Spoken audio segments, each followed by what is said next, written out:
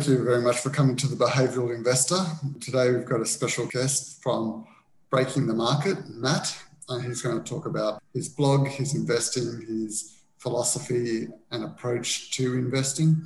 Will, you've joined us again. It's probably 5 a.m. over where you are. You're looking fresh and ready to go, so thank you. So hi, Matt. Hi, how are you? Glad to be here. One of the things that got Will and myself really interested in investing is the massive potential that can offer over multiple generations. We did a back of the envelope analysis of investing funds around about 35,000 each year over multiple generations and achieving a certain reasonable compounded growth rate from that. Over a 100-year period, we ended up seeing that you could, through multiple generations, generate about $1 billion in capital. Now, that's how we initially got into it. And we noticed that your analysis looks at trends in the markets, how you can benefit from multiple stances. But as an initial spot, how did you first start off in investing and getting an interest in the market? I first started off back in college. I took some finance courses when I was getting my MBA. So that, you take courses learning this and you think you know a little bit about how to now evaluate stocks and evaluate the market. So I've messed around with it with some of my roommates. I lost interest once I got out in the real world and started doing my own thing. But in an engineering career, I'm a mechanical engineer by profession, so I'm not a professional investor. During the great financial crisis back in 2008, I started paying a lot more attention because it was in the news. I live not too far from Washington, D.C., and we had a housing bubble, and a lot of my friends were buying houses, and it was kind of interesting to see that. So I got a little wrapped in more into investing from that perspective. I found it to be very intriguing from a challenge perspective, kind of similar to the way you guys look at it, like long-term, how do you build your wealth? How do you plan for the future? I just spent a lot of time reading stuff on it and learning. I had at least enough background, having taken some finance courses. I knew what most of the stuff was. And I just thought it was a really neat challenge to try and figure out how to compound your wealth and grow as fast as you could and stable as you could. Sometimes speed isn't always the most important thing. And I just kept poking at it and learning as much as I could. Yeah, I've heard the same about speed. It's almost that people's desire to get rich quickly reliably stops them actually getting rich. So it's nice to hear you have this attitude. Right. Yeah. I mean, if you have time, you don't really need to rush it, I don't think, because if you do, you're risking having not much when you actually get to the time you want the money. So to me, it's a bit of a tortoise and the hare type analogy.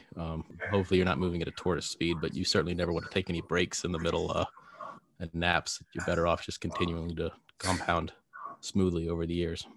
Do you have any investing or intellectual hero that helps you along your path as an investor? I didn't come to my realization exactly by following a couple of these people, but I found them in the middle of the path after I started working my mind through this. The two come to mind. One's John Kelly, who's not exactly an investor, but back in the mid-1900s, he developed the math behind compounding wealth or growth or bets, whatever you want to call it, as fast as you can. So he was an engineer also, and he was just kind of, I think, mainly doing it out of the intrigue for the problem. But he did it around horse races and tried to figure out, if I think I have an edge on a horse, how much should I bet on this horse to end up with the most money over time? So, you repeat the bets on the horses and multiple times over, and how do you end up with the most wealth? That, of course, can be applied to almost any gamble. So he determined that math. When you figure it out, it's extremely powerful, because then you realize that how you size your bets, how much you're putting on each gamble matters a lot.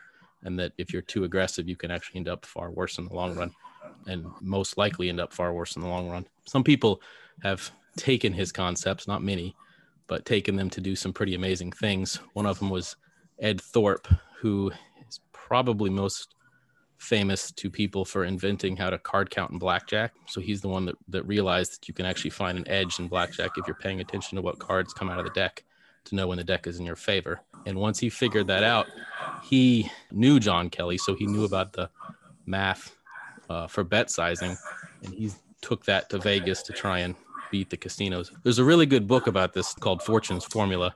I recommend that to anybody. It's very, very intriguing. It talks about both of these two gentlemen. So, that's intriguing. But then he actually went on to being an investor, and he was able to produced between coming up with some very good formulas for options trading and then using the Kelly criteria and how he sized those bets, he produced 20% return for 28 years. Pretty impressive. If he was trying to get to $1 billion, he could have gotten there in about 50 years. So he would have cut your timetable in half if you can pull something like that off.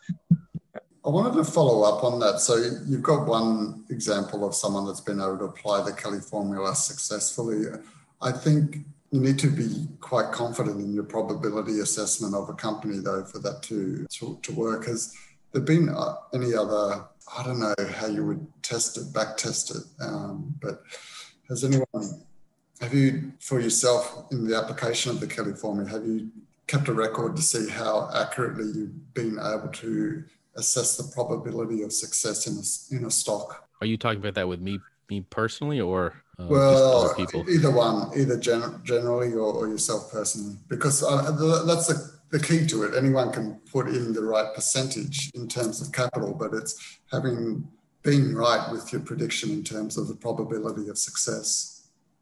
It's very challenging. So I personally don't trade individual stocks with my strategies. I'm trading an S&P 500 index, so the U.S. market, United States government treasuries and gold is where I focus. Part of the reason I do that is because it's, in my opinion, a lot easier to predict somewhat accurately returns on that than you would trying to pick an individual stock. Individual stocks, as you said, are much trickier. And in my experience, you're generally better off assuming the return on those is pretty close to equal, and that it's hard to say one stock is better than the other. I think it's fine to obviously pick stocks that you think are good, but once you get them in the portfolio, it's hard to just try and assign a return to them and then use it to Kelly bet a strategy. Part of that's because the stocks often move so correlated with each other too. So that makes the bet sizing very difficult, which is why when I did write a post about kind of using the stocks in the Dow Jones and the S&P 500, and I explicitly said to just equal weight them and then rebalance them as often as you can. Essentially, if you equal weight something, you're generally speaking saying that it has similar properties to the others. And that would be, if they do have the similar properties, that would be the Kelly optimal, compound growth of that of those stocks. Yeah, okay.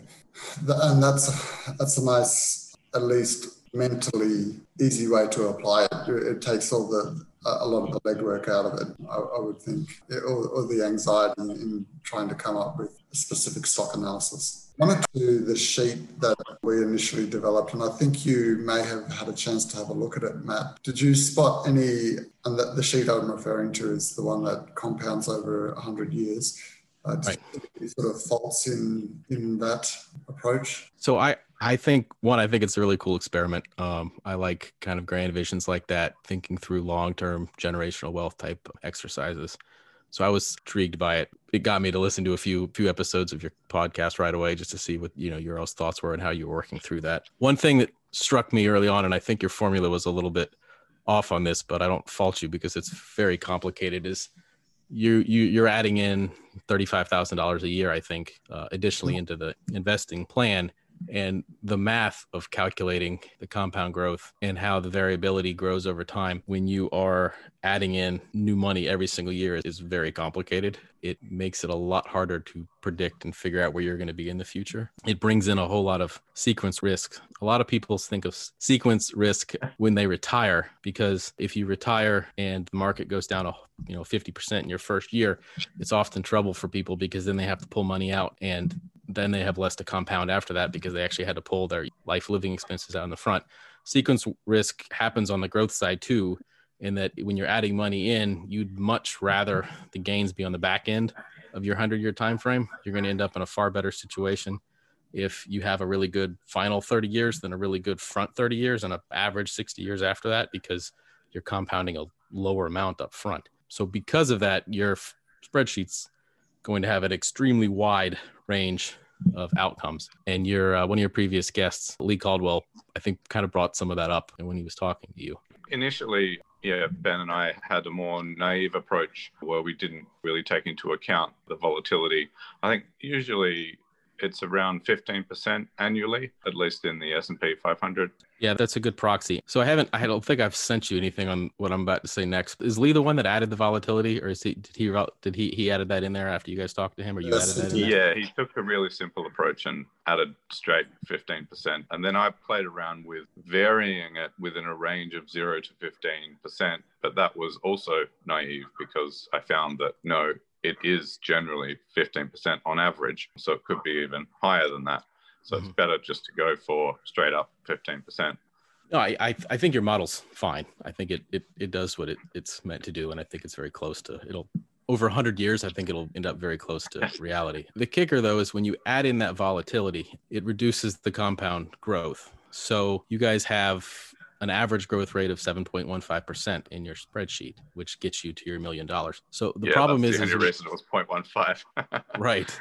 It's fine. It's but when you instead of just doing 7.15% over and over and over again, and instead you do 22% up and then what are you about 8% down, that reduces the compound growth that you're going to be expected to get, because 22% up and then 8% down is about 12%, a little bit more than that, but it's about 12%, which is more like 6% a year. It's a little bit more than 6% a year. So because of that, I think that you're most likely going to end up short with the way your spreadsheet is set up. Right. You're more likely to compound at 6.1% growth than you are at 7.15% growth. The 50-50, I think the 50-50 breakpoint on your formula is about a little less than $400 million with the way you have it set up today. So you've got about a 50% chance of ending up less than $400 million and about a 50% chance of ending up more than $400 million.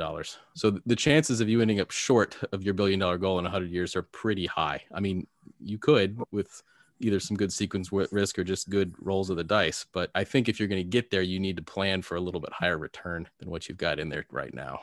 Okay, well, that leads on to the next question. You wrote a blog post about how to rebalance more frequently. Would you like to explain what that blog post is about and as an addition to our approach? The blog post I wrote was just a think piece about the way that the S&P 500 works as just a cluster of stocks in one big portfolio.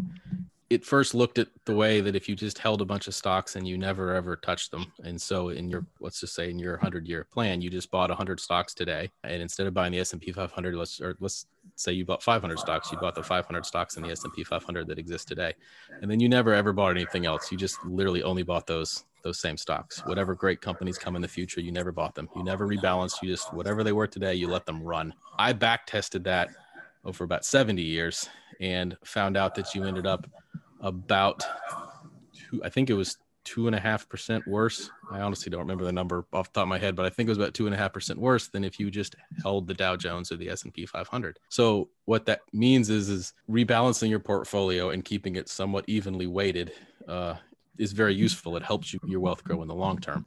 So if you take that to an extreme, you can, instead of just taking what the S&P 500 gives you or the ASX 200 or whatever index you're dealing with, you could just buy the stocks that they have and then own them equally flat, which, as I said earlier, talking about the Kelly criterion, if you make the assumption that every stock has similar return profile, that's the optimal way to grow your wealth. Now, that's not necessarily a perfect assumption, but it's not an awful assumption. I've got a couple of questions then. The first question that comes up is an observation from the value investing course that I did a couple of years ago, where they said to try to minimize your transactions because of fees and taxes. So let's start with that one first. Yeah. So if you try and do what I just said yourself, it would be problematic. If you try and buy 500 stocks and every single month or something like that, rebalance them yourselves, you're probably going to lose a lot of money, either in fees. I mean, there are no fee trading platforms out here now, at least in America. I'm not entirely sure if the rest of the world has all the same Robinhood type products that we have, but you're going to lose that. But a lot of people also forget that there's bid-ask spreads. So every time you buy and sell a stock, you may not pay a commission fee, but you're going to lose a few cents just on the fact that you have to buy at the ask and sell at the bid. So there's a few pennies every single time that you're going to be giving back to someone. And if you're giving those pennies back every single month, they're going to add up over the years and over the times. So no, if you're trying to say that what I said there is not that implementable, by yourself at a scale of that size, you're right. The takeaway to it for me is twofold. If you're going to own a handful of stocks, and if it's, let's just say it's 20 to make it more manageable, you're better off trying to keep the portfolio semi-balanced. If you let it run into a situation where you have one stock that's, 50% of the portfolio, it's a riskier situation. And sometimes it will work out wonderfully. That's the main point of yours. Yeah. So Right. it might be nice to run another calculation where you look at maybe like a half yearly rebalancing and whether Right. that has an effect that's worthwhile. Oh, it does. It does. And it's, if you have a 100-year mindset like you guys do, then it's almost definitely to play out well. If you only have like a 3 or 4 year mindset, it may not work, because you can have like the stock market for the last 5 years, the winning stocks have kept winning. You would have been better off just riding Facebook and Amazon and those kind of companies up and up and up. But over 100 years, that's not very likely. You're going to get your trends. Sometimes that happens, sometimes it doesn't. And so you're better off to keep the portfolio fairly balanced. To go back to your original point, though, there is one product out there that's somewhat like what I described. It's an ETF called RSP, which is an equal weight fund for the S&P 500. There may be other equal weight ETFs of other indexes, around the world, other places. I don't know. But the equal weight S&P 500 ETF rebalances every quarter. So not maybe as often as I would like, but it's still pretty often. And if you look at its return profile, since it started in 2003, it's returned about 1.5% or so per year, better than the S&P 500. There we go. That's actually a lot in the long term. Yeah. Now it's not done that over the last, 4, 5, 6 years because of the effect that I talked about. But if you look at it over the last 17 or 18 that it's been around, it's up about 1.5% a year. And that doesn't cost, the fees on that are not through the roof. So you could theoretically, they don't erode that effect. Right. It's a standard ETF fee. I don't remember what it is off the top of my head, but it's not a gouging type cost. Our initial interaction actually prompted a lot of investigation, at least on my side. And thanks, by the way, for highlighting our local hero index, the ASX 200. Mm-hmm. Van Eck is a provider of ETFs, I think actually around the world, but including in Australia. And they have an equal weight ETF, which extends, I think it's the top 80 businesses in the ASX 200. So it doesn't include, I guess, small caps, at least in the Australian market, definitely in the context of the US market, probably all of them are small caps, but at least you get some exposure also down to some mid-cap companies. How long has it been around for? I'd be curious to compare it. Let me have a quick look. I also don't even know what the weighting scheme of the ASX 200 is off the top of my head. Sorry, but right. I'm assuming it's similar to the S&P 500 in the US, but it may not be. Yeah, let me so there's a blog post actually called How Would a Mathematician Invest, which I think really is kind of the theme of this interview as well, and should be a theme of our investigations, how to fine tune and get our investing right over this long period. I'm just going down to the bottom where I know they mentioned. So it's MVW is the ticker. Let me put it into MVW. It's the Van Eck equal weight ETF, basically. How long is that? It has been around since 2014, March. Yeah, so not a long time. That's the nice approach that you just talked to, the rebalancing, the magic formula approach, because Greenblatt talks about selecting the lowest P/E ratio, I think it was, shares, and then rebalancing it every year. And he does note the point that you talked about before, Will, around tax, and you're going to get less capital gains tax implications if you wait a 12-month period. So you do want to factor in that. I think it's quite a famous one, so a lot of people have looked at it, but I was just wondering, have you looked at that at all, Matt? Not really. I'm familiar with Greenblatt, but no, I haven't read any of his books. You're saying that basically the industry has provided products informed by this approach, Matt, and they are equal weight ETFs. Is that right? Because I was thinking institution like BlackRock or Vanguard, with presumably their better trading fees and things like that, maybe they could release a ETF which rebalances daily. Yeah, I think that would be neat. I haven't heard of anybody talking. That's pretty fast. I think that you'd have trouble finding someone that could pull it off daily, even a especially with business like 500 that. stocks. Yeah. I think you'd have to do a lot of education to get people to buy into it too. I don't think a lot of people think about some of this the way I do, and they just think quarterly is enough. But yeah, I mean, there's people that get close with some products out there. And if you find an equal weight product and all you're worried about is the stock universe, I personally think you should mix in some bonds and some other things, because I think there's benefits to doing that. But there's a few products that are at least in the neighborhood trying to maximize returns like that. And I believe if you have 100 years to run on it, that would be the way to go. That's actually, I hold RSP in my 401k accounts. I think most of them I do.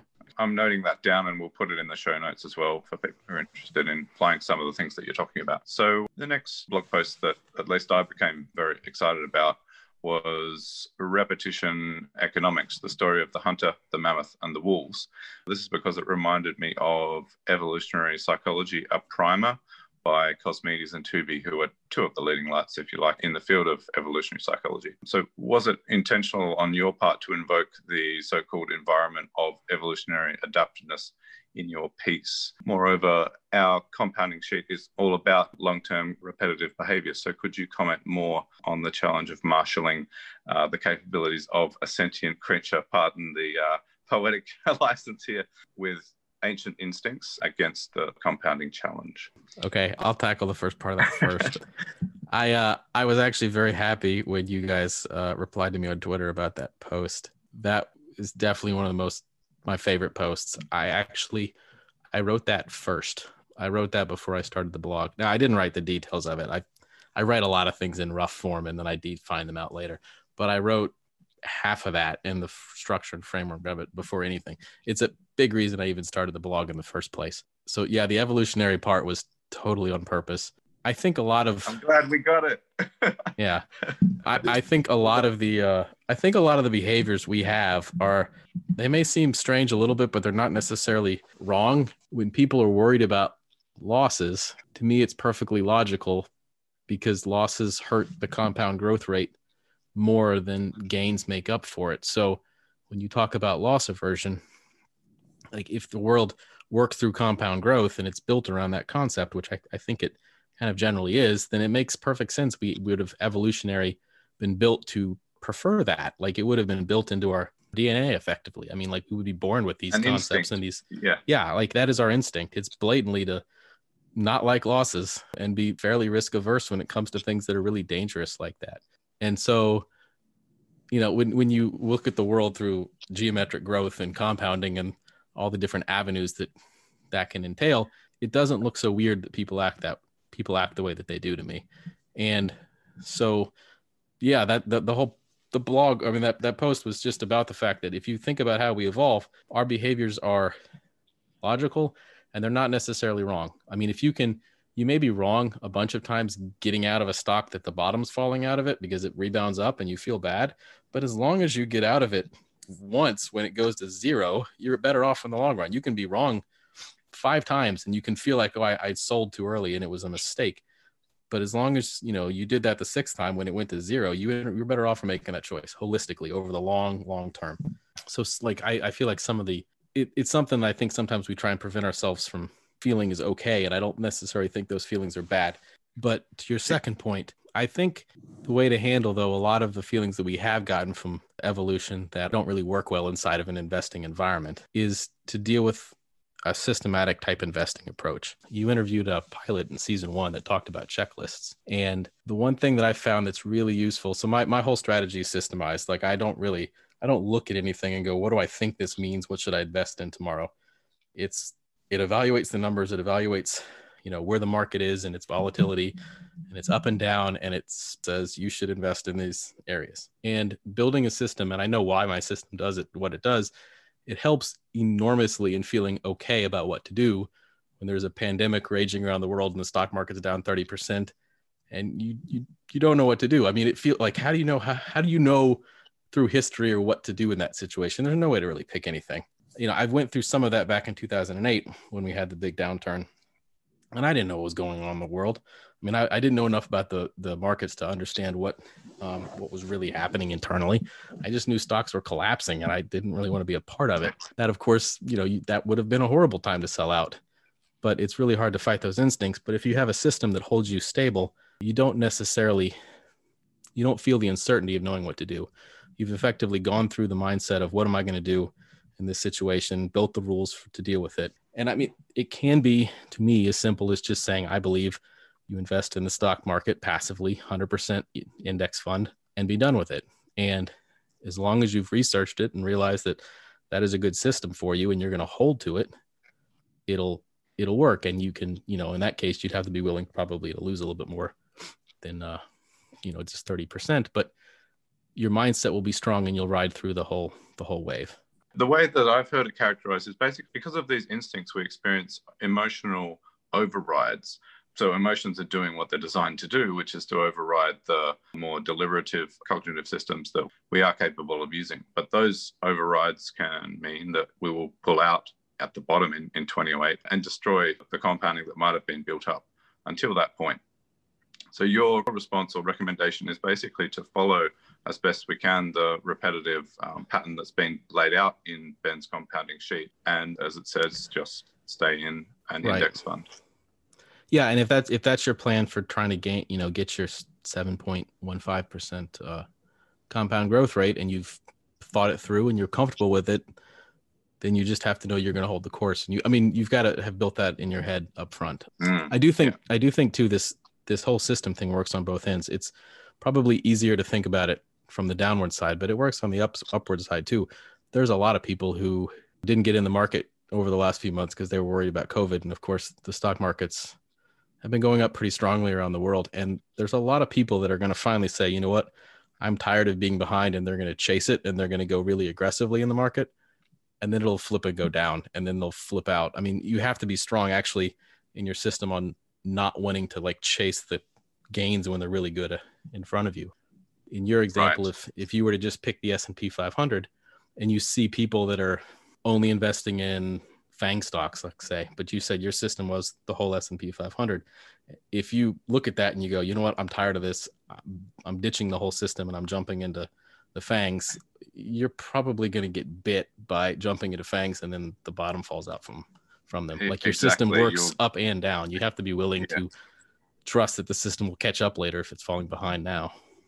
That's right. The emotional overrides occur on the upside as well as the down. Yeah. I don't know if you guys have read The Undoing Project by Michael Lewis. It's about Kahneman and Tversky and their work on behavioral biases. There's a part in that book I thought was really interesting, and it was about doctors and how they studied doctors and they asked them how to diagnose patients. I think it was X-ray scans or CAT scans or something like that.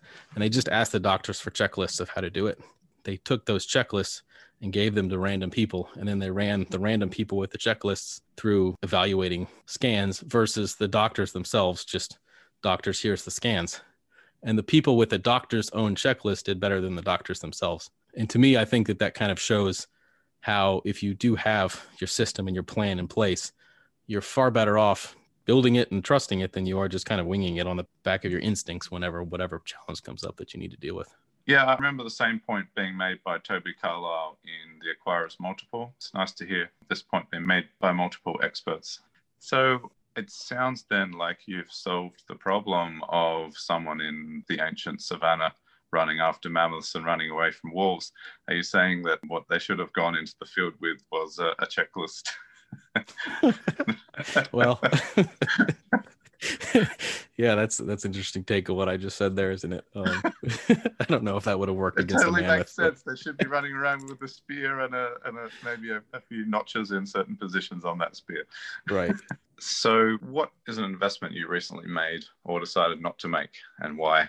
So, I mean, as far as pure investing, I really only invest in my strategy now. I rebalanced it 5 hours ago. I really only invest in gold, long-term United States Treasury bonds, and the S&P 500. And I try and keep them balanced between the two in the right ratios to mostly compound growth over the long term, but do so without being too risky. I don't want to experience too large of a drawdown. I've looked through the entire landscaping universe. I don't think I have enough time and or probably good enough to pick stocks. I can handle kind of adjusting my system and running with it. And I don't really buy stocks anymore. I used to, but I haven't done so in about 3.5, 4 years.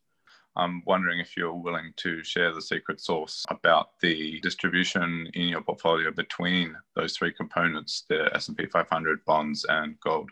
It's Yeah, fine if you're not willing to share it. No, I'll share as much. I mean, I've shared a lot on the blog, so I'll share a lot of it. I've put Google spreadsheets up there that give a very large chunk of how to do it yourself. You can look at the formulas that are there. The foundational idea is from the Kelly criteria.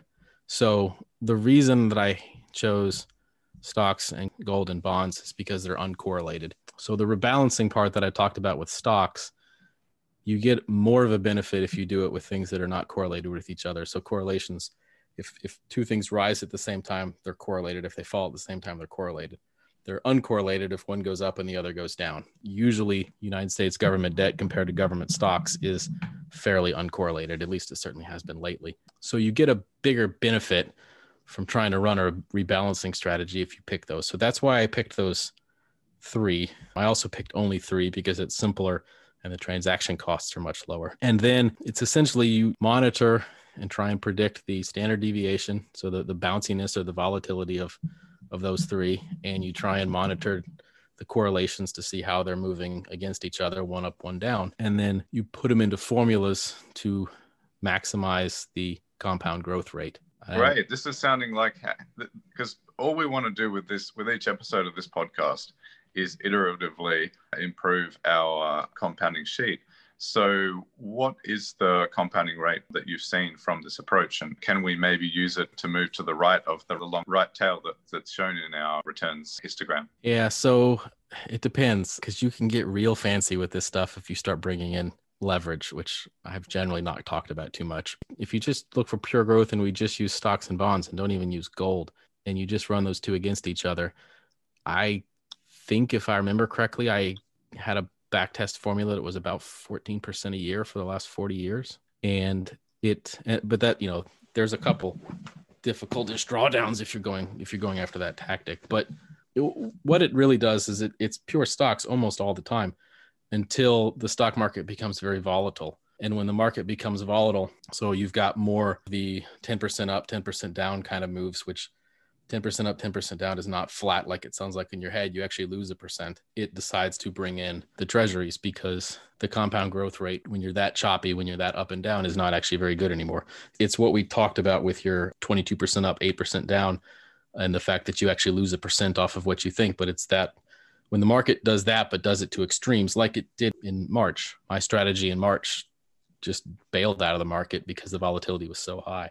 Not entirely. Yeah. It never bails out of anything entirely, but it dropped it down. By doing that, by staying away from high levels of all, just looking at the market and saying it's really volatile, so I'm going to own a little bit of treasuries at this point, which theoretically will go up at those times. You don't experience as many drawdowns that are as deep, and you still get a lot of the upside. Okay, so your contribution is both in terms of the compounding rate in our sheet, but also the volatility that we're trying to model in a very simple way.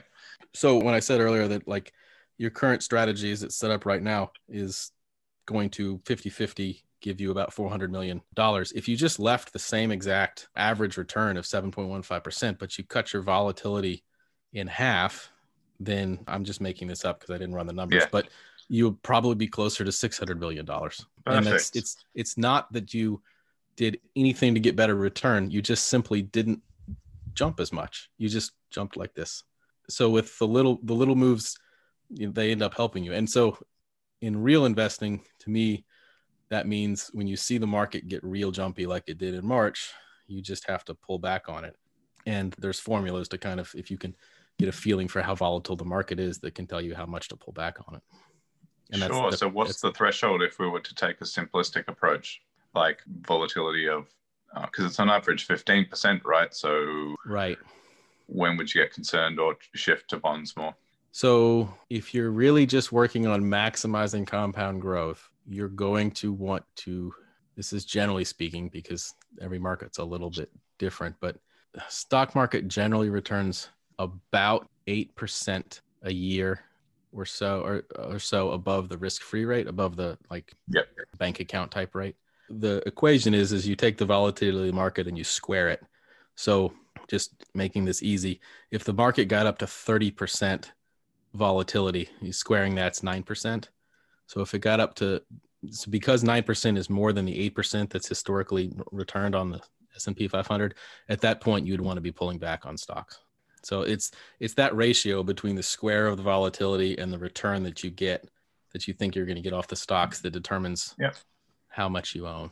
Okay, there's a nice rule of thumb. So a really high level rule of thumb. This is really, really high level. I'm a little worried about just throwing it out there without any context. Right. But if the volatility of the market gets over 30% or so, and you can proxy that by just looking at the VIX, the volatility index, which is not perfect, but once again, we're very high level here. So yeah. It's you could think that maybe it's a good idea to lighten up a little bit. And the ratio you do that is actually the ratio of the 8% to the volatility squared. So 8 divided by 9 is 88%. So that would mean about 88% stocks and about 11% bonds. That's nice. That's very back of the envelope, but that's roughly how it would be. So like if the volatility got up to 40% squared is 16. So that's roughly a 50-50 portfolio. Okay. Your blog is about the fact that a regular Joe with the free resources available to him, for example, the VIX chart is available via Google, you could manage to set up these ratios yourself. Yeah. I realize talking to people that I'm probably a little more into this than a lot of other people, so I don't really mind rebalancing it every week, and that's a bit of a pain for some people, but you don't have to do it every week. You really just have to do it when things get funny. And is that okay to do in the States? You don't have too many transaction costs? You use Robinhood equivalent, or are you... I don't use Robinhood, but I guess you could. I don't really know a ton about it other than what's in the news, and it's in there all the time right now. Yeah, our transaction costs in the US are pretty good. I told you guys this on Twitter. I've got a lot of readers from around the world, and I didn't realize there's a lot of differences in how people buy stocks that outside the US. And so I think some people do not have very good transaction costs. And that is something you have to consider. Taxes are something you have to consider too. And there's no way I can tell anybody about that because every country's got different taxes. We're blessed with some products, IRAs and 401k products, that we can defer all of our taxes until we retire. So it's not really a concern. I think some other countries have those, but I know from talking to people, some countries don't. And I was a little surprised by that. So, and other people have different tax structures. Like you can get around some of the taxes in my strategy if you order the taxes properly, which is a bit of a pain, but if you plan on it, it's not too bad. But I've realized not every country has the ability to do that kind of stuff with their taxes. So my point is you do have to pay attention to taxes, but I really can't help anybody because I don't know other tax codes. You mentioned a Google Sheet. Is there off the top of your head, a blog post title of yours or that would give us access to that sheet, or should we just say go to your blog and you'll find it pretty easily? The milestones post is got the most recent version of it. I forgot the full title of it, but I published it, I think, in September. Okay, I'll find it and put it in the show notes. I just have a quick question. I saw on the blog that your split is 38% stocks, 38% bonds, and the remainder in the other gold and cash. Gold. Yeah, that's from a few hours ago. Just what was it roughly a year ago before coronavirus, that split? Like you talking about like the week before, like no, just kind of thing? The months before coronavirus hit. Was it wildly different? Did you have 80%? So at this time, it's on there if you want to go hunt for it. But at this time last year, I think it was probably 60, 30, 10-ish, something like that. Okay. Right. Back a lot from but, I mean, in the middle of coronavirus, it was like, it may have been like 20 and then 20 and then 40% cash. It got really, really, really scared, which I'm glad it did. But the simplest post on how to do this is one that I wrote actually about 401k investing. And that's the easiest one for anybody that doesn't want to get too deep into it to understand. Okay, great. So I'll have a whole list of your blog posts in the show notes and people can go through. I think basically the message will be to read the whole blog. Physicians have solved the hygiene problem. We now wash our hands to prevent diseases. What about mental hygiene, though? What do you think we should be doing now to improve our own mental hygiene, something that's equivalent to washing our hands? It's a good question. I think the biggest challenge with mental hygiene is just trying to stay positive, looking forward onto whatever you're trying to accomplish and whatever you're trying to do.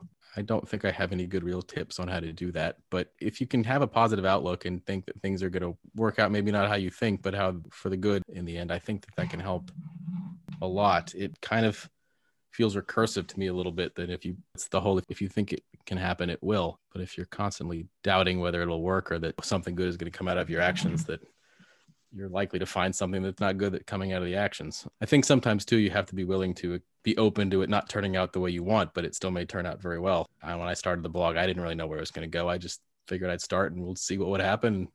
Now I'm talking to people on 2 other corners of the world. And I mean, that wasn't a goal by any stretch, but it's pretty cool. And I'm happy that it played out that way.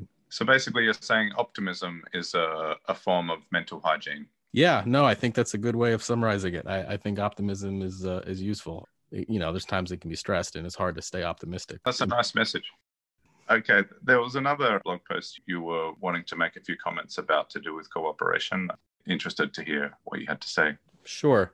So if you extrapolate some of the ideas that I've talked about investing with and rebalancing and trying to maximize compound growth, and you instead think of it a bit from a society perspective, you kind of come to the conclusion that society as a whole is likely to grow faster and a higher compound growth rate if the whole groups are cooperating together. Ole Peters at the London Mathematical Institute has done quite a bit of research on this concept, and he's got a really cool, I don't actually think he put this together, but a video display of the farmer's fable, which is 2 farmers working together and trying to share their crop load as they go through in time. And sometimes they have good crops, the other one has a bad crop, but they kind of collaborate together and share when things go good for one and bad for the other. And in the process of doing that, together they collectively grow faster. And so all of society would rise and do better.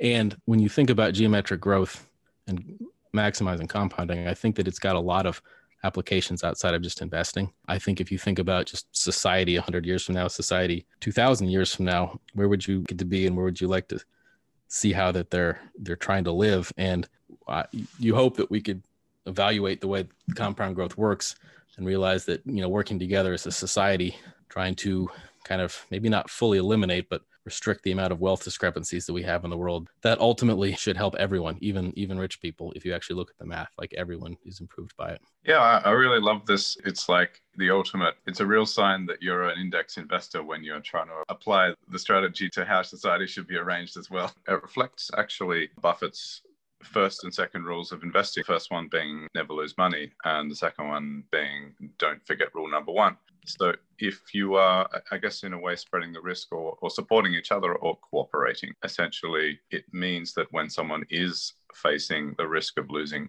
if you're sharing your resources with them, you are basically giving them another chance, if you like. So this person doesn't experience that event. Right. And I think it works when the losing comes from being unlucky. That if it's not going to work out if you're just cooperating with someone that's not pulling their own load. But if it's not working out for them, mostly because it's unlucky for them, they're probably going to turn around and think it's going to be great. And you'd rather they be a part of the process going forward than having to just get unlucky and not help society in the future when they get back on their feet. Sure. The smartest and the most hardworking person who can contribute the most definitely wouldn't want them taken out of the picture through bad luck. Yeah. Right. As you just pointed out then, trying to apply that to a broader society allows people to hide or not pull their own weight, as you pointed out. So humans as individuals often can behave, for lack of a better term, badly in groups. It could be a protesting group where individuals start to become violent, or on a broader societal level, people just don't do as much work as what they should be. But I like the idea of it being applied in smaller groups, communities. So at the most sort of smaller level would be in the family, for example, at that level, or even some sort of form of partnership. It's very applicable, and it's a lot more transparent around what people are pulling their own load. So we've got one final question. It's a bit morbid, but maybe we can get something out of it from you. So here we go.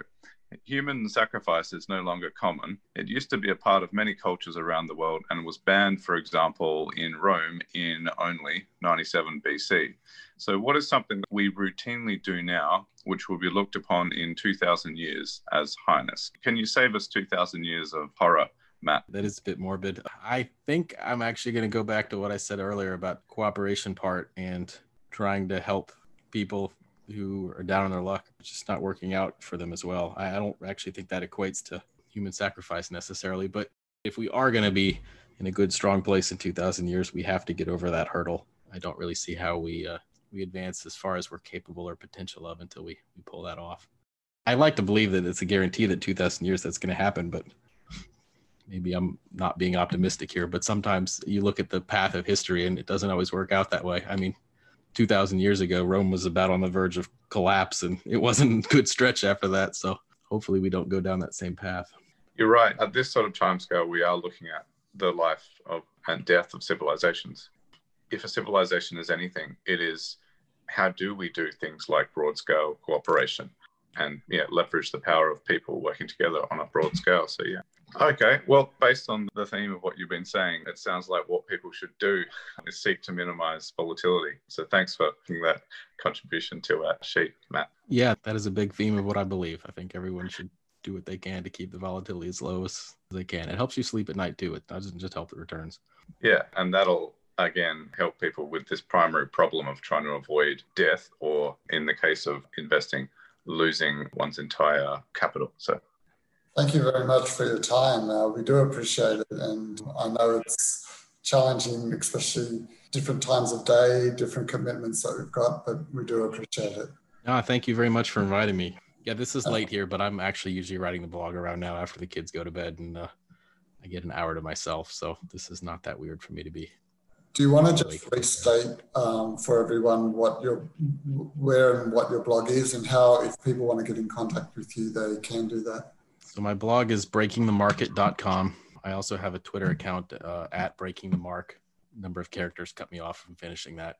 You can contact me on Twitter if you like, and there's also a contact box on my blog. It's a great conversation. It's nice to have a more philosophical bent to our discussions. No, this has been fun.